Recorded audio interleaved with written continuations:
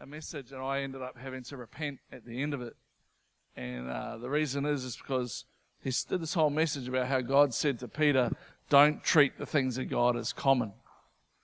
And he started talking about how we sometimes treat church as common. We sometimes treat coming to church on Sunday as if we're doing God a favor, or it's a routine, or it's something that we have to do. We don't treat it common when it comes to what God does in our lives. Our salvation is not common. You know, God saved us. He's delivered us. It's something that we should celebrate. It's something that we should always be enthusiastic about. When it comes to worshiping in church, we shouldn't treat it as common. It's an opportunity to get into the kingdom of God, to get into the throne room of God and interact and have an encounter with God. We should never treat that as common. When it comes to the Word of God, we should never just sit back and go, let's see if He can make it happen for me today. But we should never ever treat anything that happens in the kingdom of God common. And I just really felt God challenged me about how many times during the week that I'm preparing a message and I'm just like, oh, I don't want to do another message, and I'm getting bored. And because if you know me, I get bored after about half an hour of anything. It's just boring after about half an hour. And I felt like God speak to me so clearly at conference this week. He goes, don't you dare treat anything else from here on in as common. And so I want you to know this morning, I repented this week because you guys are awesome, and I don't want to treat any one of you as a common person. I want to treat you as a child, as a son, as a daughter of God, as somebody who has an incredible future ahead of you, who has great talent and great gifts and great abilities. And I would have thought by now you'd be getting excited about yourselves, but that's all right. I won't treat you as common. You can treat yourself as common, but I'll treat you as a child of God because I believe in you. And I know that we wouldn't be where we are today, and we wouldn't be doing what we're doing today, and our future wouldn't be as bright as it is today if it wasn't for each and every one of you and what you bring to the kingdom because of what Christ has done in you. And so thank you so much, and I'm glad some of you are excited about that. That's awesome.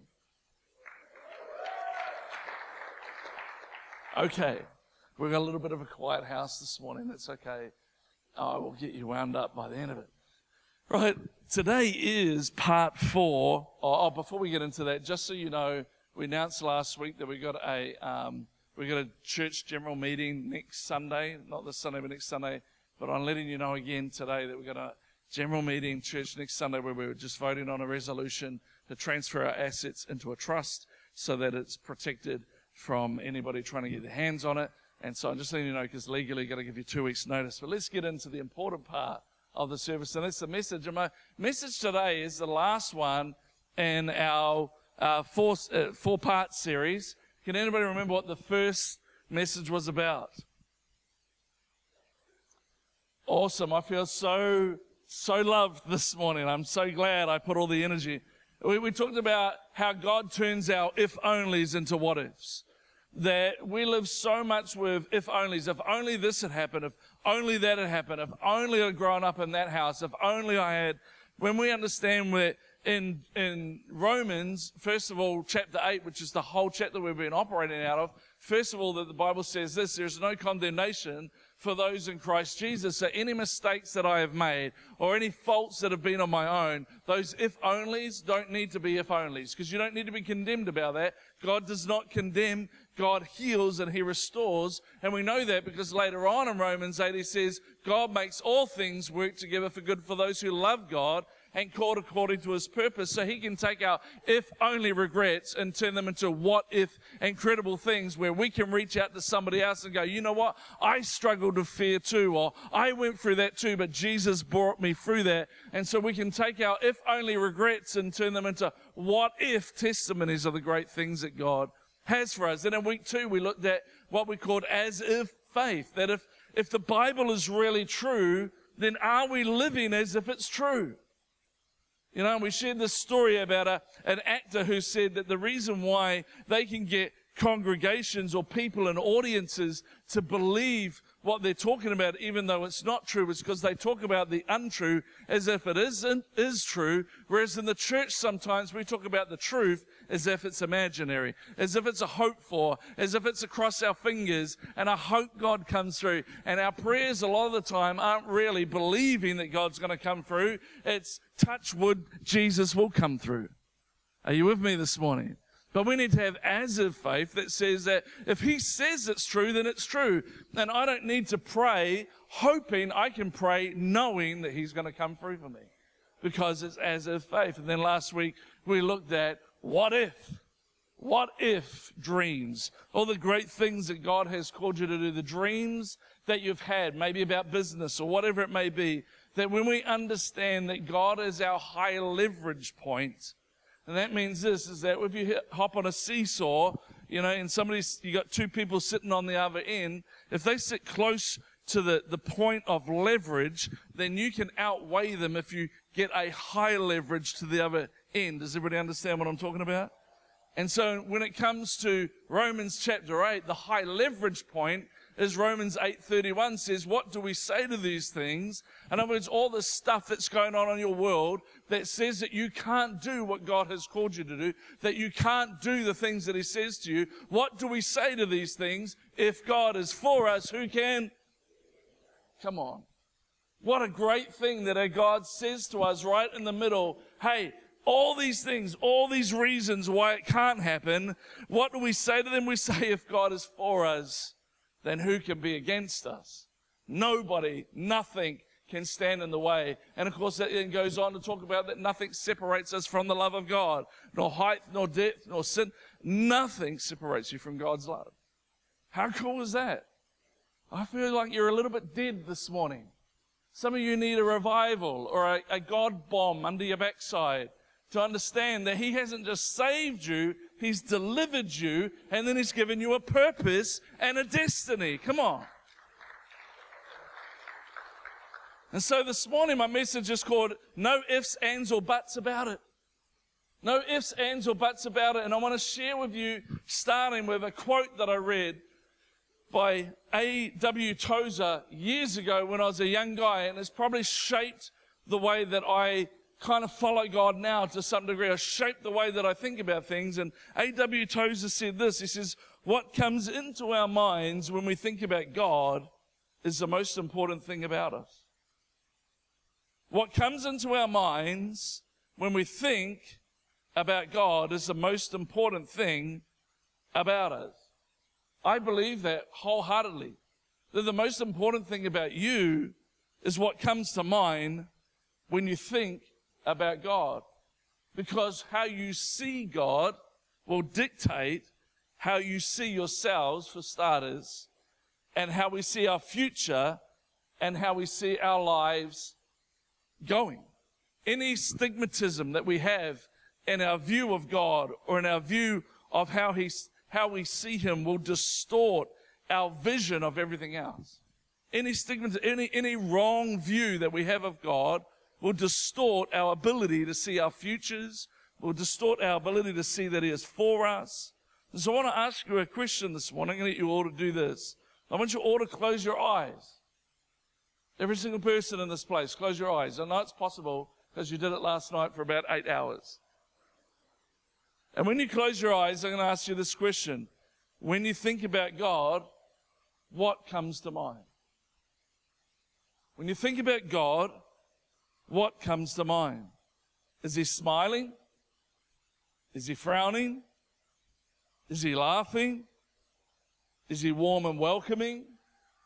Are his arms open wide? Or is he standoffish? You can all open your eyes now, but what do you see? How do you perceive him? When you think about God, what comes to mind? Is he smiling?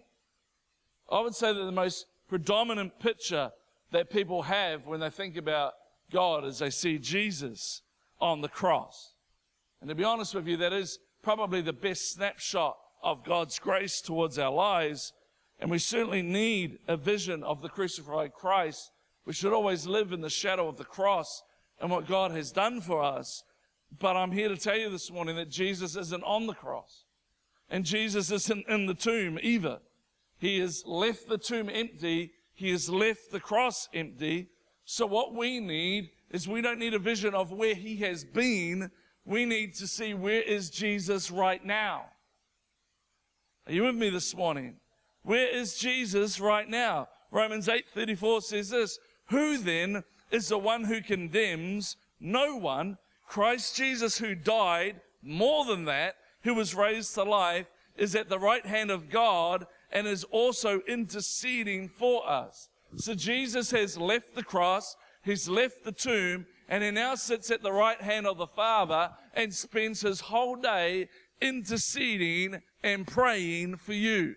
That's where he is right now. I don't know what your vision of God is. I don't know what you see when you close your eyes. Maybe you see a God that's angry. I'm here to tell you this morning, God is not angry. God sits at the right-hand side of God and prays for you, prays for your future, prays for your marriage, prays for your finances, prays for your health, prays for your children.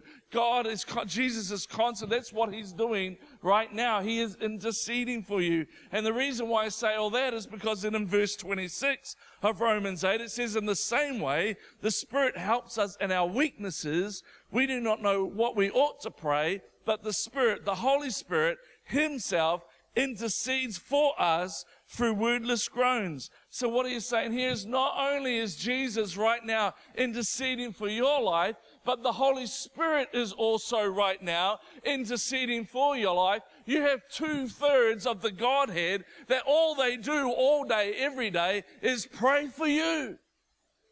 To be there for you, to pray for you. If that doesn't give you a godly confidence about what God has called you to do, nothing else will. I don't know about you, but there's a godly confidence that's coming to my life when I understand that when I step out and take a step of faith and take a risk, that God is praying for me, that Jesus is interceding for me, that the Holy Spirit is praying for me, that I might actually see what it is that he put in me, the dream that he gave me. In Psalm 139, before you'd even lived one day, God planned out every day of your life.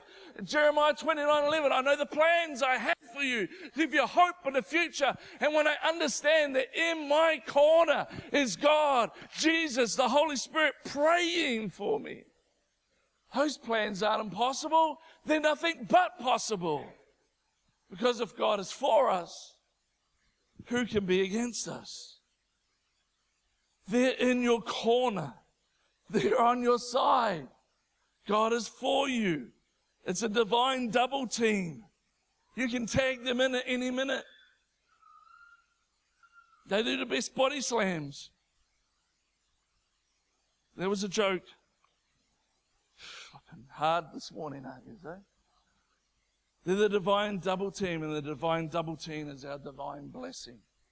That you and me, every single day of our lives, not only has he saved us, not only has he delivered us, but now he spends his day praying for us, interceding for us. There's this man called Angelo Dundee. And Angelo Dundee was a corner man for Muhammad Ali. Anybody know who Muhammad Ali is? Float like a butterfly, sting like a bee. He was one of the greatest heavyweight boxers of the world. And he helped, not only did Angelo Dundee, Muhammad Ali help him become the heavyweight of the world, but Angelo Dundee went on from there to be a cornerman for 15 more world champions. And they asked him one day, what is it like to be a cornerman for a boxer? And he said this: when you're working with a fighter, you're a surgeon, an engineer, and a psychologist. When you're working with a fighter, you're a surgeon, you're an engineer, and you're a psychologist. I can't think of a better description of our cornerman, Jesus Christ, than he's the one that's our surgeon, our engineer, and our psychologist. The guy in your corner that has got your back, the guy that is with you. Timothy says this in 1 Timothy 6:12, it says, fight the good fight of faith. The reality is, friend, you and I are in a fight, whether you like it or not. We are in a fight. We have an enemy. The devil, he is against us. He is not for us. And he's fighting against us. And you may have got knocked down a few times. But I want to tell you something, that each time you get knocked down, you have a corner man whose name is Jesus Christ. And he is your surgeon, and he is your engineer, and he is your psychologist. And he can get you back up and back going again. Why? Because once he himself went 3 rounds with death and went down to hell, but rose again 3 days later. The devil thought that he was knocked out, but he was only knocked down, and he got out 3 days later and he won the victory. He is your corner man, the one who defeated death, the one who defeated sin, the one who took the keys of life and death for you and for me and took them back. That is your corner man. He is with you. He is not against you. He got knocked down on the cross, but he got back up again when God raised him from the dead. And he walked out of the tomb, and he is not on the cross, and he is not in the tomb. Where is he today? He is praying for you. He is your corner man. He is in your corner, interceding, praying at the right hand of God, interceding for you. And he is in your corner. And guess what? He is not alone in your corner. Because John 14:16 says, I will ask the Father, and he will give you another paraclete to help you and to be with you forever. You're like, what's paraclete? Well, usually most of your Bibles will say counselor or comforter or advocate. I'm just going to steal somebody for a moment. Who can I steal for a moment? Remember, I'm going to steal you for an illustration. I'm losing my voice because of too much shouting this week. You see, paraclete is a word that comes from the Hebrew or from the Greek, and we translate it in English to comforter. I made a mistake there. And counselor in the English is what they call it, the comforter or the counselor in the English, but I think it's better mentioned as the corner man. The paraclete is the Holy Spirit, the comforter, the one who is with us. You're in a dogfight with the devil every single day, but the Holy Spirit, friend, you need to understand, is your paraclete. And so I'm going to get Remo over here, who's going to live his life like it's normal, and I'm going to be the paraclete, because the paraclete is actually not a religious word. The paraclete is actually a military term that the Romans had. So every time the Romans went into hand-to-hand combat, they had a paraclete, and the paraclete would go with them, and the paraclete would have their back. The Roman soldier never ever had to worry about what was behind him. He just fought hand-to-hand. So as he went about his life, walking around dealing with things, he had the paraclete, had his back. It didn't matter what was behind him. All he needed to focus was what was in front of him. And I'm hoping we're not going to fall down the stairs. And the paraclete has the back. And so anytime the enemy comes with the past to try and destroy your future, the paraclete has your back. The Holy Spirit has got your back. Not only have you got Jesus in your corner giving you instructions on which punch to throw, but you have the Holy Spirit who's got your back. And every time the enemy comes to try to remind you of your past, try to remind you of what you've done this week, try to remind you of the sins that you've committed, you don't need to have your back covered. The paraclete has your back, and he will protect you, and he will keep you. Not only do you have Jesus in your corner, thank you, but you have the paraclete who has your back. You don't have to worry about your back. You don't have to worry about your past. He who's the Son set free is free indeed. The only thing that condemns you is the enemy. But when you've got the paraclete at your back, he can come any way he wants to try and stab you in the back, try to pull you back, try to get his hooks into your back. But he can't get you, because we have the advocate, we have the counselor, we have the comforter, and he has your back. And it's not just a nice word, it's a military word, which means that he fights for you. He doesn't sit back. If you're being attacked, friend, you got to turn around and say, hey, Holy Spirit, Paraclete, can you fight a little bit harder for me this morning?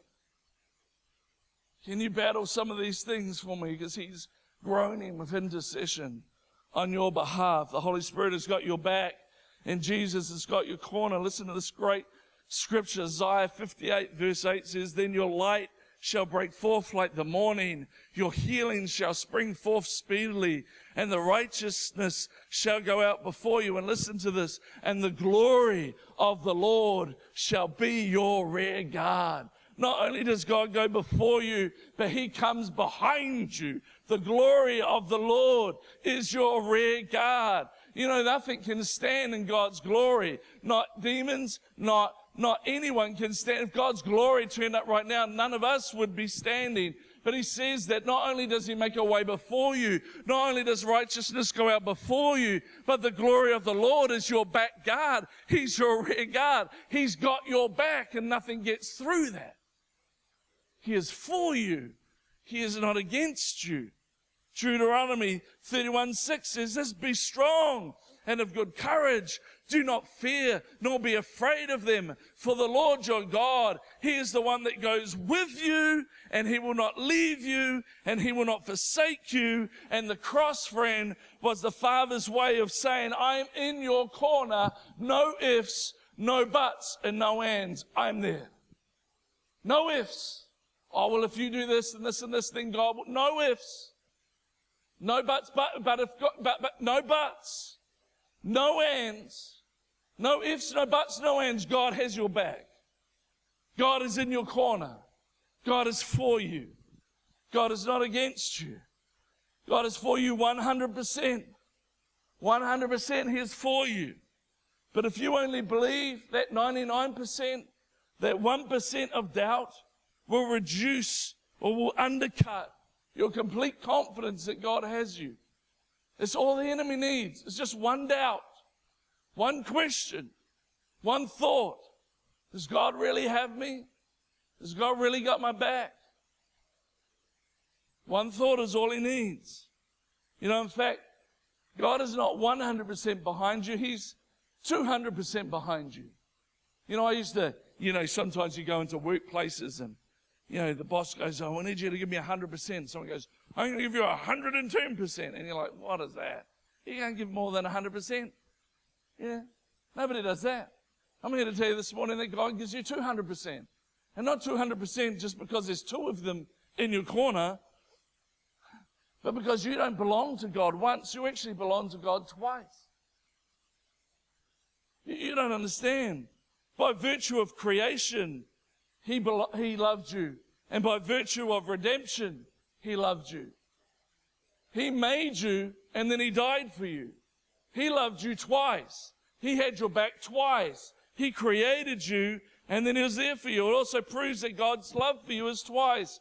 That He was for you when He made you and He was for you when He died for you. He is 200% behind you. Not only does He love you when you don't know Him, this is the crazy thing about God. And yet while we were still sinners or enemies of God, Christ died for us. He loves His enemies. He dies for His enemies. It doesn't matter whether you hate Him or dislike Him or don't believe in Him.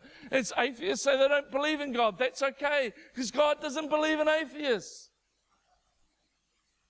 God believes in people that He created, that He loves, and He loved you once when He created you, and He loved you twice when He died for you. He's got your back 200%. God isn't for you once, but God is for you twice. And the problem is this, friend, if you don't believe that God is 100% for you, perhaps it's because you're not 100% for God. Perhaps the problem is not God. Perhaps the problem is you and I. Maybe you're projecting yourself. You're projecting your insecurities. You're projecting your doubts onto Him. See, my doubts are my doubts. They're not His doubts. I might doubt in what God has called me to do, but He's never doubted in what God's called me to do. You may doubt whether God really loves you, but He's never doubted how much He loves you. Don't you let your insecurities, don't you let your doubts, don't you let your past, don't you let your past push past the Paraclete. Come on, friend. God is for you. He's not against you. And the only reason why you think sometimes He's not there for you is because you are sometimes not there for Him. You know, I say this all the time, and Trinity will tell you I do this all the time. I've seen this time and time again in my own life and in other lives. The accusation always flows from a guilty conscience. Usually the thing we accuse somebody else of is the very thing that we do. And so often we'll turn around and say, God, you went there for me. And really, You weren't there for him. You doubted. You see, you got to understand, friend, you got to put aside what you think. You got to put aside what you believe and start living according to what he says. And what he says is, not only am I in your corner, but I got your back. I've got your back. Because it was 100% of Jesus on the cross and none of us. It was 100% of Jesus in the tomb and none of us. And it was 100% of Jesus that rose again and none of us.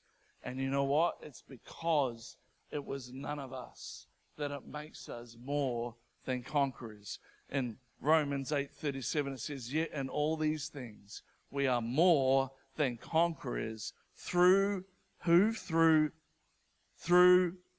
come on, catch up this morning, through, it should be on the screen behind me, it's not hard, through H-I-M. Let's try it one more time this morning, like you believe it, for we are more than conquerors through who, what? Loved us.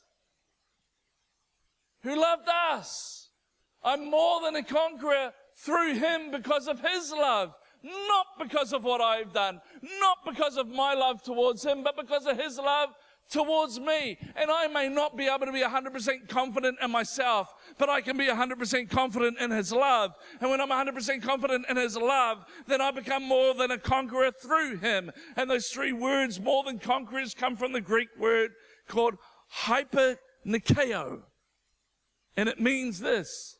Basically, it means hyper-conquer or over-conquer, or to conquer with success to spare, or it means a defining victory that demoralizes your opponent, or it means this, a lopsided victory. He's saying that when you trust 100% in his love, when you trust 100% in the Paraclete's got your back, and that he's sitting in your corner, it doesn't matter how many times you get knocked down, but you are more than a conqueror. You are over conquering. You are over fulfilling. You are over winning. You are having lopsided victories. I mean, I don't go around introducing to myself to people going, hi, I'm Craig, hyper conqueror. I don't go around introducing myself like that. It'd be weird, wouldn't it? I dare you go up to someone tomorrow at school and go, g'day, I'm hyper conqueror. Hyper conqueror. Hyper conqueror. Hyper. Tell your teacher, don't call me by Tim anymore. My name is Hyper Conqueror. We don't go around introducing ourselves like that because that would be weird. That would be really weird. But the reality is this, friend. You and I are hyper conquerors. That's who you are. When you look in the mirror, you are a hyper conqueror. When you look in the mirror, you are more than a conqueror.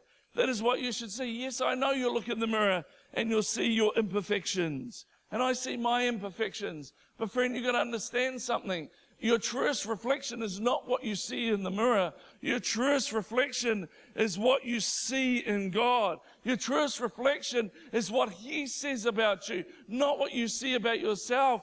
Because if it was about what I could do, then none of this would work. I have too many faults. I have too many failings. I sin too much. I have poor insecurities at times. I am not the person that should look at the mirror and go, there's a perfect example of a conqueror. But when I look into the Bible and see what he says about me, and that becomes the mirror of who I am, then friend, I am more than a conqueror. Not because of me, but because of his love for me.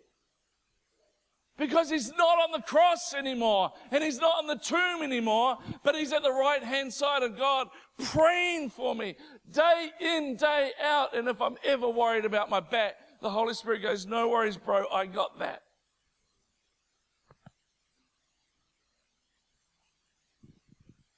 I don't think we understand just how cool you are. You are more than a conqueror. So what makes us a conqueror? What really identifies us with being a conqueror? Revelation 5:12 says this in a loud voice that was saying, worthy is the Lamb who was slain to receive power and wealth and wisdom and strength and honor and glory and praise. You know what makes you a conqueror? Is that when we worship him on earth, we join the chorus of heaven, singing, worthy is the Lamb. I know I got some sin in my life. I know I got some issues going on, but worthy is the Lamb. Oh, thank you, Jesus, that it's not about me, that you were slain so I could receive power and wealth and wisdom and strength and honor and glory. Oh, I thank you so much, God, that when I worship you, I am doing the very thing that you need me to do. You know, the devil tried to take worship out of heaven, and so God replaced the devil with us to bring worship back into heaven. I want to tell you this morning, man, when you worship him in spite of your circumstances, in spite of what you think of yourself, what you are saying is that, you know what, it's not about me, it's about you. It's about what you've done. It's the fact that you died for my sins and you cleansed me. You raised from the dead and you delivered me. And you have my back and you have my corner, and you go before me, and you come behind me, and even when you tell me where to go in the front, you follow me with your glory from behind. That God is always with us. He never leaves me. He never forsakes me. And because of that, even when the doctor says cancer, I can say, worthy is the Lamb. I can say, worthy is God. I can say to the cancer, you don't understand. I got Jesus in my corner. I got the Holy Spirit at my back, and they're interceding for me day and night. And by his stripes, I am healed. Not going to be healed. I am healed because I'm a reflection of the Word of God, not a reflection of my circumstance, not a reflection of the words that you say. Because whose report will you believe? I'm going to believe the report of the Lord that says that if he is for me, then nothing can be against me.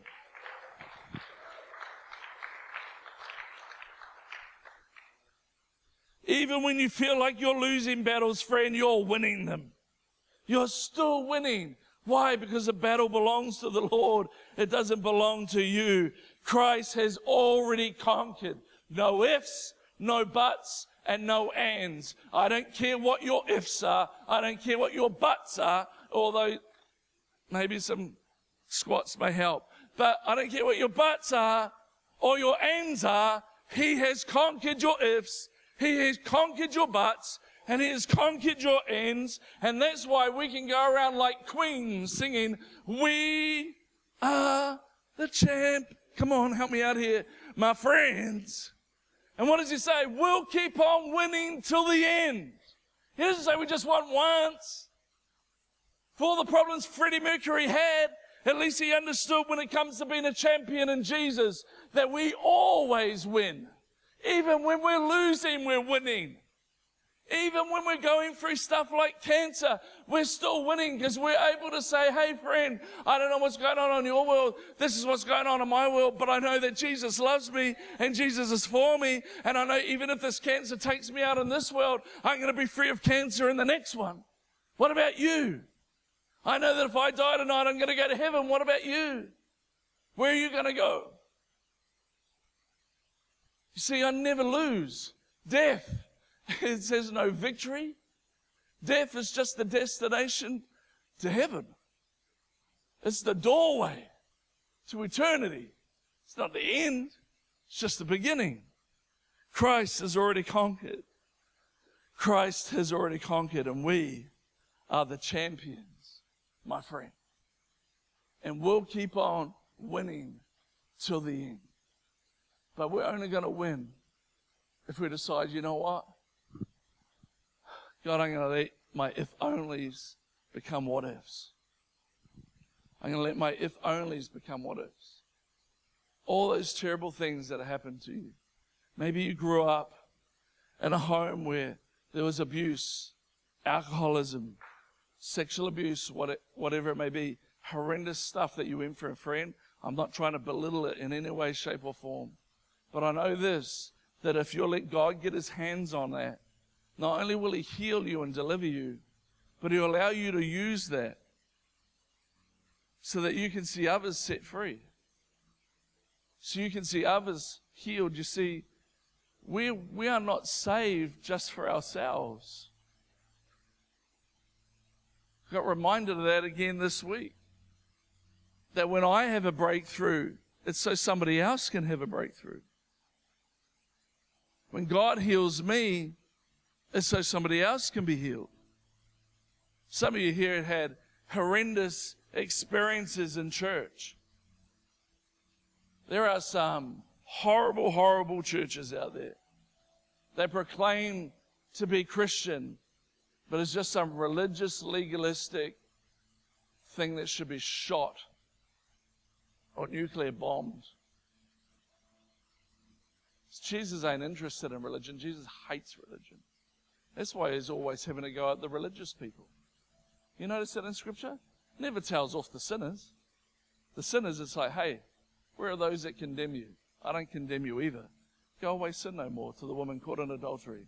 But to the Pharisees and the Sadducees, you mongrels, you idiots, you whitewash walls. It's the religious people that Jesus had a problem with. And I'm here to tell you this morning, it's still the religious people that Jesus has a problem with. This is not a religious center. This is a relationship center. We come here because we want to connect with God. We want a relationship with Him. I don't want religion. I don't want religion. I want a relationship. I've seen religion in Malaysia, where they smack their heads on concrete steps as they go up to the temple. Get stuffed. I want a relationship where I can come in and have a coffee and then meet with Jesus. Because coffee is the pathway to heaven. With Jesus. Sorry. But we've got to get rid of our if-onlys. There's no regrets, friend. You don't have to have any regret in life. Because God doesn't believe in regrets. He believes in opportunities for transformations. But if we're going to have our regrets become transformations, then we've got to live as if what He says is true. We can't doubt it any longer. We can't doubt our salvation. We can't doubt our healing. We can't doubt that He's for me. If we're going to have our if-onlys turn into transformations, then we've got to believe that He's going to come through for us, that His word is true, that it goes out and accomplishes everything that it does. It doesn't return empty. That the great start that He started in you, He'll make sure it comes to an end in you. He's not going to leave you half done. And when you get to that point, then you can have a what-if faith where you start to dream about, what about this? What about that? I mean, I've started dreaming more, like you guys know, we already have a dream about a daycare center on site for 100 children and then a cafe and hopefully a retirement village and then a freedom center for people that can't afford to, where they can come and get counseling and nutritional advice and monetary advice, and that will subsidize that through the businesses that we have and make it affordable so that these people that can't afford counseling, that have been sexually abused as a kid, can actually come and find freedom. But I had a thought the other day, why just have one church that does that? Why don't we have about 10 churches that do that? Why don't we have one in Te Kaupara, and one in Tuakau, and one in Gisborne, and one in New Plymouth? Because Taranaki people need Jesus. My brother lived there, trust me, I know. What about Kerikeri? What about Kaitaia?